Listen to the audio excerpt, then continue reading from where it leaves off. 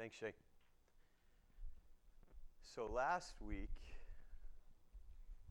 I geeked out on history, for those of you that were here. And this week, I want to geek out on literature, especially the writing of it, okay? Some of you, memories will be jogged who were here when we went through Corinthians on this. But I'm not going to get into as much detail as I used to get into when we were going through that book verse by verse. What we're in is the middle of a series on Paul's theology on the Eucharist, on communion. This has been the year of communion at Cana. As you know, we've been talking about it and looking at it from many different perspectives. And finally, we're jumping right in to this particular homily of Paul's. And what we did last week was we looked at the historical and sociological context for this incredible homily that Paul has given us. This week, we're going to look at the composition of that homily because it's very important to understand it, to understand what Paul's trying to say. Next week, what we do, we're going to go straight at the difficult statements in it because there's a lot in reading this when you hear that. And then the week after, if you're around, we're going to consider what the bread and wine might actually be in light of Jesus' Last Supper with his disciples when he said what at first read are incredibly perplexing and even disturbing words, that it is his body and his blood that we are actually taking part in. But maybe, in light of our lively discussion on omnipresence, it's not so perplexing or disturbing after all. But right now, what we're doing is examining Paul's theology on communion because this tends to inform most of the theology in the church around the Eucharist table. And there are many, many different opinions around the communion table within the church. And what I have learned through the years is that maybe some of what we think is Paul's theology on communion is not Paul's theology on communion. Maybe we give him credit or blame, depending on our perspective, for things that he was not trying to say at all. So, last week, when we looked at the historical perspective, one of the things we realized is that the problem Paul was dealing with in the church at Corinth has not been part of the church for at least 1,500 years or more. So, when we insist on making straight-line applications from this passage to our lives today, we end up with teachings that can cause pain, hurt, confusion, and some that could even be considered a different gospel, which Paul was always concerned about a different gospel being spread. So, this is a very important place to begin in any exploration of what communion is and means and how we should be celebrating it. All right, so let's get to the geeking out part. Paul was one of the most brilliant writers ever. You heard me say when we were studying his letter that I think he's probably a better writer than Shakespeare was. All right, and this homily of his is probably maybe his most brilliant piece of writing that he ever did. So, it's a 3-part homily, and it's in a classic ring composition, which he loved, and this is how Paul wrote most of his stuff. It has 2 outside rings, the A parts, it's an ABA pattern. Your Lord's Supper celebration is a mess. The other outside, your Lord's Supper celebration is a mess. And then right in the middle, which is the climax, he gives us the tradition of Jesus. And what he's revealing is how their particular problem goes against the very essence of it. All right, so I know it's hot, and I know not everyone's going to be into this literature bit, so if you get tired, just stand up so you don't fall asleep. So that's important. But trust me, we're going somewhere other than just me geeking out on this, even though it's to me, it's incredibly exciting, this stuff. So I'm going to make couple side notes here. Just to, if you've never studied Paul, I just want to bring you in a little bit because this is incredibly powerful. Paul gets such a bad rap from a lot of different perspectives, and a lot of it has to do with we are limited to English, and we're limited to English translations, and we have most of the time no idea of what Paul is doing and how Paul is writing. Okay, so watch this. This homily, which is brilliant, is actually in the middle of a much larger homily that makes up a good portion of Corinthians, which itself is an incredible ring composition. So it starts in chapter 11:2 is where this particular homily comes, and it goes all the way through chapter 14:40, and you can see, all right, B, this is what we're looking at. Order in worship, the sacrament, the Lord's Supper. But so this massive homily has this incredible ring composition, so where, I'll go back. So you see where it's men and women worshiping, that's the outside rings. Then it's the order in worship, the next rings, gifts in the nature of the body, gifts in upbuilding the church. And then right in the middle, his climax, which is his hymn to love. That's 1 Corinthians 13. That's that great God is. Which is really, at some level, the whole center of the Bible. Because that's God is love, right? love is, God is, this is what God is, and this is what God has done for us. And everything Paul writes comes out of that, but right here in this incredible thing. So in the middle of this incredible homily, he throws this homily in, all right? And one other side note before we get back into this homily, what's really cool, his climax here is the tradition from Jesus. And what Paul often did when he wrote his homilies is right in the middle. The climax would be an early church tradition. Here's some examples of where we find that in his early homily. But we preach Christ crucified. And the next one, crucified the Lord of glory, command the Lord, Christ's story, he raised the Messiah. Throughout Corinthians, there's all these little homilies that then he puts together and assembles in this incredible letter that he wrote. And when he's not using an early church tradition in the middle of his homilies for the climax, he's quoting ancient text. Two shall become one flesh, written in the law of Moses. Those who serve in the temple, the people sat down, and it is written, etc., etc. See, so it's incredible what he does. Now, this homily is even more amazing than that because each of these parts of this homily have their own unbelievable composition. Each of them have 7 distinct parts. The first one is just the classic ring composition that he loves so much. This is how this homily starts. This is the first A, 17 through 22. And look at how he does this. So I think I have these highlighted. Yeah, so his outside rings are no praise for you. Then the next ones are the church divisions, the church abuse of others, the same exact context. Then the next rings are no unity in the church. And then right in the middle is, this is not the Lord's Supper when you assemble. That's what he's saying. Then the second part of the homily, which is the Jesus tradition, that's just a straightforward linear progression of 7 sections because he's just quoting an early church tradition, right? But that's very important. That's his climax. And then the last part is also a ring composition. 27 through 34 is a ring composition. It's just a bit modified. And he starts off with, eat guilty, eat condemned, and because of that, you're weak, ill, dead. And then he talks about examining self, judging self, judged by the Lord. So this is Paul, right? Isn't this some remarkable stuff? I know, I can tell you guys are all excited about this, just like I am. But I don't bring this up because I just love this stuff about Paul and how incredible he is. I bring this up because this can help us understand what Paul is trying to get at in this incredibly difficult passage of Scripture that's really important. All right, especially when we try to come to terms with some of the more challenging statements. And that's what we're going to do today. We're going to examine one of the larger challenges of this passage, these verses. So then, whoever eats the bread or drinks the cup of the Lord in an unworthy manner will be guilty of sinning against the body and blood of the Lord. Everyone ought to examine themselves before they eat of the bread and drink from the cup, for those who eat and drink without discerning the body of Christ eat and drink judgment on themselves. These 3 verses have led to so much confusion and even interpretation of this passage. Kenneth Bailey, a Middle Eastern scholar, says this about these verses. These verses have caused a great deal of agonized introspection across the church throughout the centuries, and Gordon Fee, who is a relatively very conservative scholar of the Bible, he says this. This is an incalculable tragedy for countless thousands, both in terms of a foreboding of the table and guilt for perhaps having partaken unworthily. Because of these verses. And I'm part of those countless thousands. I know Becca is because we were brought up in the same tradition. And I'm sure more than just Becca and I sitting here have been part of those countless thousands that these verses have been used. So this is exactly why an appreciation of Paul's composition style can help us. Okay? Most importantly, we need to understand that often when Paul was writing in this ring style, his climax is in the middle. And that is very different for us. That's not how we read. That's not how we write. Right? When we're going to write something, we're going to give an introduction and build up to the climax. That's not what Paul does. And this is important. So if we were to really understand how he's writing, we would actually have to read this homily this way. A, then the second A, which I put here for C, just for clarity, then finish off with the climax.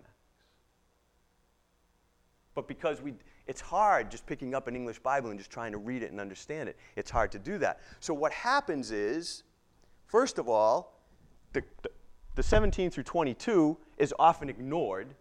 No one starts teaching on communion with 17 through 22, even though that is the whole context of the thing. And it often starts with verse 23 instead. and it looks like this. And this is how we get taught what Paul's trying to tell us about communion. So for I received from the Lord, so he just talks about it as sort of an introduction, then we think this is the climax, these challenging verses. You see? And that changes the whole focus for us, even though we might not even understand how that's happening, because it's happening unconsciously sometimes, or not. People are just telling us this is what it is, right?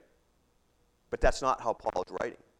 And then what happens with this misreading was compounded by early English translations like the King James that use this word unworthily. Wherefore, whosoever shall eat this bread and drink this cup of the Lord unworthily shall be guilty. So what happens here is unworthily. Dave can back me up on this because he's an English teacher. This is a very personal word, right? We see this as personal worth. This is about our personal worth. And so this directive has been understood to mean a number of different personal prerequisites that we should go through before we take communion, right? Because that's how we've been presented this. So here's some from across Christianity. Maybe some of you will recognize these. They come from different branches. Some overlap branches. But this directive has been led to teaching on, well, you need to personally examine yourself before you come to this table. That's one that is very traditional out there. Number two, you better repent of all your sin in your lives before you come to this table. Another one that's out there, you should properly understand the elements as either the body and blood of Christ or symbols of the body and blood of Christ, depending on which church tradition you're from. Or you can't take it if you don't do that. Other traditions, you have to have full contemplation of the crucified Christ prior to taking it, et cetera, et cetera, et cetera. Because that's sort of what this looks like. Now, later translations have been helpful. They've come up with unworthy manner, as you saw, but by then years of tradition had been established and much of the damage was done. So let's do something. Let's read it the way we should read it if to understand it the way we understand linear literature. And I think you'll see how this is helpful. So then, when you come together, it's not the Lord's Supper you eat, for when you are eating, some of you go ahead with your own private suppers. As a result, one person remains hungry and another gets drunk. Don't you have homes to eat and drink in, or do you despise the church of God by humiliating those who have nothing? What shall I say to you? Shall I praise you? Certainly not in this matter. So then, whoever eats the bread and drinks the cup of the Lord in an unworthy manner will be guilty of sinning against the body and blood of the Lord. Everyone ought to examine themselves before they eat of the bread and drink from the cup. For those who eat and drink without discerning the body of Christ eat and drink judgment on themselves. For I received from the Lord what I also passed on to you. The Lord Jesus, on the night he was betrayed, took bread, and when he had given thanks, he broke it and said, "This is my body, which is for you. Do this in remembrance of me." In the same way, after supper, he took the cup, saying, "This cup is the new covenant in my blood. Do this whenever you drink it in remembrance of me. For whenever you eat this bread and drink this cup, you proclaim the Lord's death till he comes." It's helpful because the climax here is explaining to us again and again and again the entire essence of the Christ story is self-sacrificial love. And you guys are getting together and thinking about yourself and no one else. See? It's helpful. Paul did not give the communion tradition and then said self-examination is a prerequisite. That wasn't his climax. What he's dealing with is he's dealing with a very serious problem in Corinth and says, if you're part of that problem, you're celebrating this in an unworthy manner. So, let me go back just last week for a minute to refresh our memories, and some of us weren't here last week, and it didn't get recorded, sorry. If you need last week's, I'll be happy to send you my notes on it. So, for the last 1,500 years or more, the celebration of the Lord's Supper takes place in a church service. Okay? And it's always different. You know, you come and get it here, we break it for you. Other places pass it around. It doesn't matter, but it's always in a church service. No one is celebrating it in an unworthy manner. Everyone's celebrating it the same, just with different ideas and different things. Okay? What was happening in Corinth that Paul was dealing with? This was part of an assembly. Now, the Christians did not invent the assembly. The Christians were late to the assembly world in the Greek world. Greek and Romans had assemblies all the time, political assemblies, other different gods assemblies, civic assemblies, commerce assemblies, all these different groups that people belong to. And when they got together in an assembly, there would be a full-blown meal and then what was called a symposium. And with this transition period in between. And during that transition period is when they would honor the particular god associated with their assembly. This is when scholars think that they would celebrate the Lord's Supper, in that transition between the meal and the symposium. And what we saw last week, which was the cultural precedent, which is just culturally normal, is that these meals, literally these meals, the rich ate whatever they wanted and as much as what they wanted, and the poor sometimes were given either leftovers or a simple meal made for them. And the illustration I used last week, which I'll use again because I love it so much, is that this is like when I get invited to Tito's house, and he has a fridge full of Treehouse beer that he's drinking, and he gives me a Bud Light. That's what was going on in Corinth. And then he makes lobsters, and he makes tenderloin, and he gives me a hot dog. All right? That's what was happening. But see, that was perfectly cultural and accepted and normal. And here's Paul going, what? I don't care that that's what they do culturally. That is not this that I receive from the Lord. Do you see? That's not happening anymore. That's not happening. So Paul's saying, listen, I'm not telling you to self-examine your personal sins here. What I'm saying is recognize how grotesque your problem is in light of what the Lord's Supper really means. All right? So, see, notice his explanation of why the problem was so horrible. So he says here, for he who eats and drinks judgment to himself if he does not judge the body rightly. Here's where the problem came in. Okay? Again, our Western mindsets, we go straight to the idea, oh, he's talking about examining our body and the sin in our personal lives. No, that's not what Paul's talking about. He's talking about the body of believers, which is obvious when you read him in context and understand this. Okay? Now, here's a couple problems with translation. All right? Here's one of them. The NIV and others have added the body of the Lord, but that's an addition. That's a later editorial comment by someone. That's in none of the earliest manuscripts are in there. Okay? Now, the body of the Lord could still be understood as the body of believers, but not here, because if we read this closely, there is a point, you will be guilty against the body and blood of the Lord. We'll talk about that in a second. But in context, Paul is talking about a body of believers when he says you do not judge the body rightly. We know this. Why? Because back in chapter 10, when he first started talking about communion, since there is one bread, we who are many are one body, for we all take of one bread. Okay? So, for St. Paul, this is really important. For St. Paul, there is both a vertical and a horizontal component to communion. He wants us to know there is a true oneness with God when we break bread, and there is a true oneness with each other when we break bread. What was happening in Corinth at the Lord's table was a total violation of that covenant.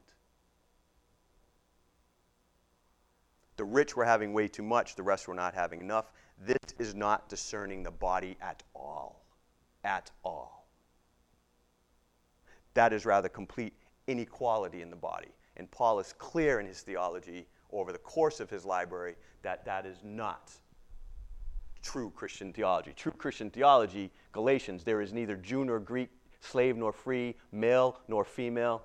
Boy, we sort of blew that one in church, didn't we? For you are all one in Christ. For by one Spirit we are all baptized into one body, whether Jews or Greeks, whether slaves or free, and we are all made to drink of one Spirit. Colossians, a renewal in which there is no distinction between Greek and Jew, circumcised, uncircumcised, barbarian, Scythian, slave and free man, but Christ is all and in all. Romans, even the righteous of God through faith in Jesus Christ for all those who believe, there is no distinction. None. See why it's so important to read the whole Bible together?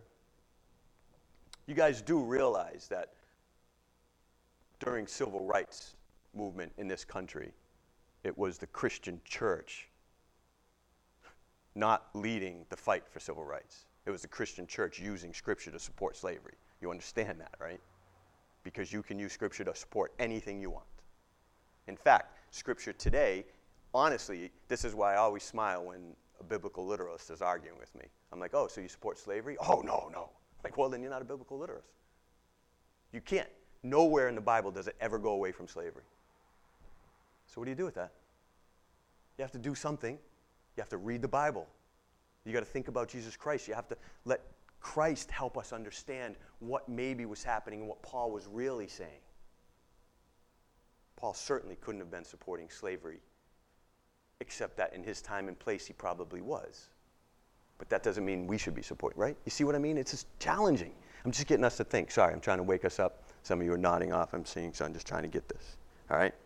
Back to the Lord's Supper and why it's so important to understand that we are all equal. Fee is excellent here. I'm gonna let Fee say it because he says it a lot better than me. The Lord's Supper is not just any meal. It is the meal in which at a common table with one loaf and common cup, they proclaim that through the death of Jesus Christ, they were one body, the body of Christ. And therefore, they are not just saying any group of sociologically diverse people who could keep those differences intact at this table. Here they must discern, recognize as distinct the one body of Christ, of which they are all parts, and in which they are all gifts to one another. And so Paul says to them, to not recognize this is to celebrate the meal in an unworthy manner. So check and be sure this is not happening as the celebration. Don't be the rich abusing the poor at the Lord's Supper. Okay? Now one more side note. I told you we'd come back to this. Guilty of the body and blood of the Lord. All right? This is most likely a reference to those people who are not recognizing the one body of believers as being equal. And what he's saying, hey, by overindulging and abusing the poor, you are proving not to be any different than the pagans that crucified our Lord. Serious, what Paul's getting at. Serious. This problem in Corinth, we can't even really begin to understand and imagine. It was horrific when you think about what the body of Christ is. What the body is, right? Horrific.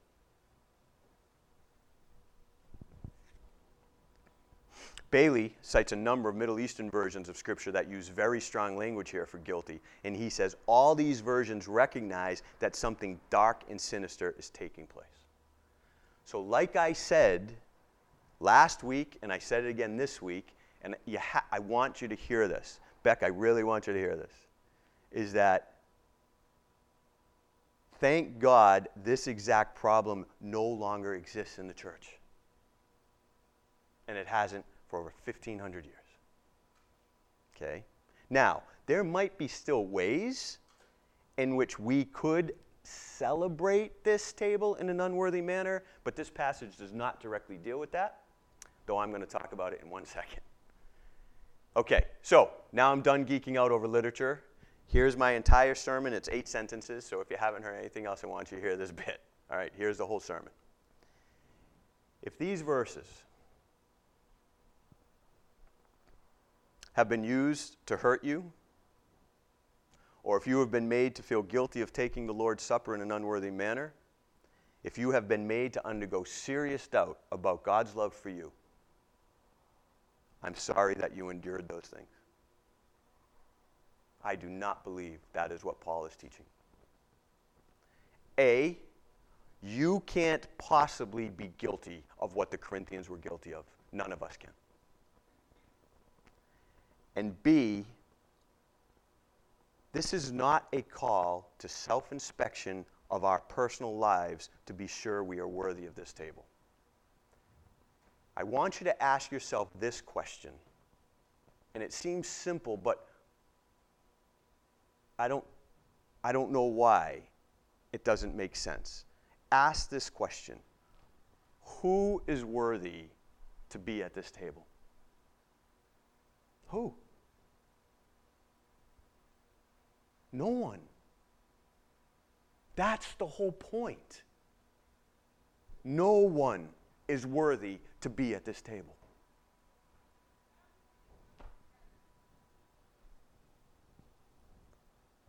That is just not interpretation that is contextually wrong of Paul, that goes against the entire gospel of Jesus Christ. Right? All have sinned and fallen short. All. All. Don't forget who was at the table when Jesus started this whole thing.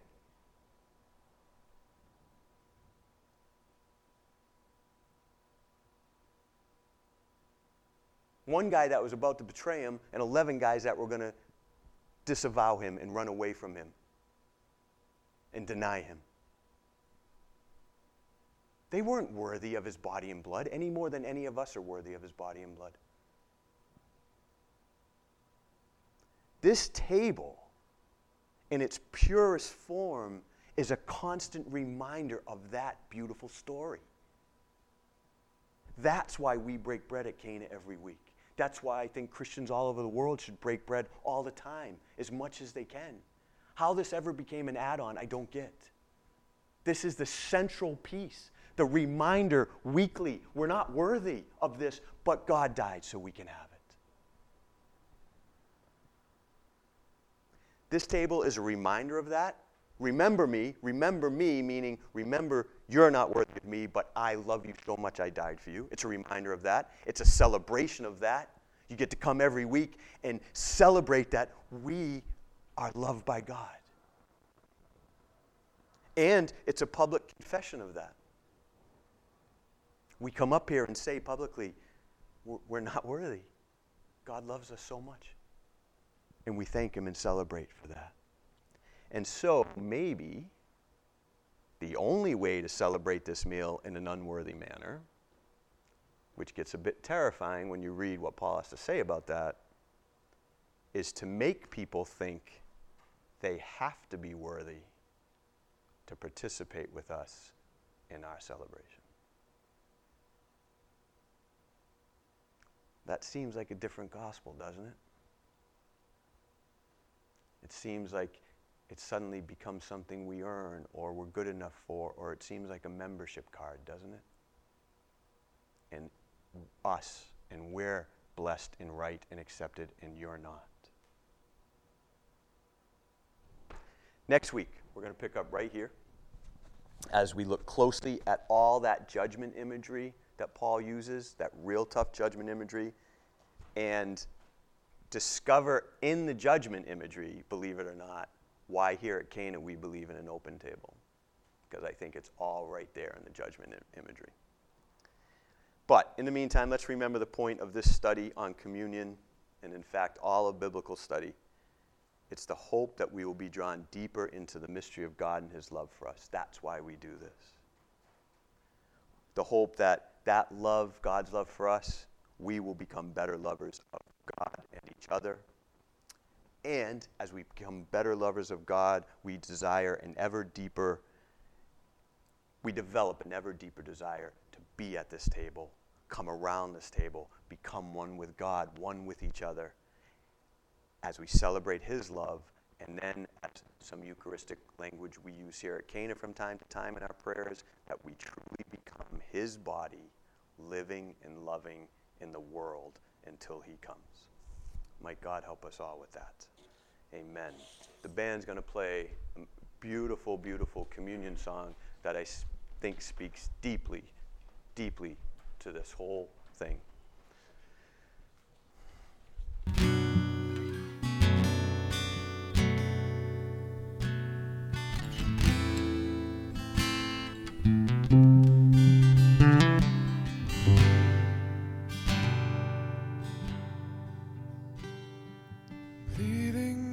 Innocence here,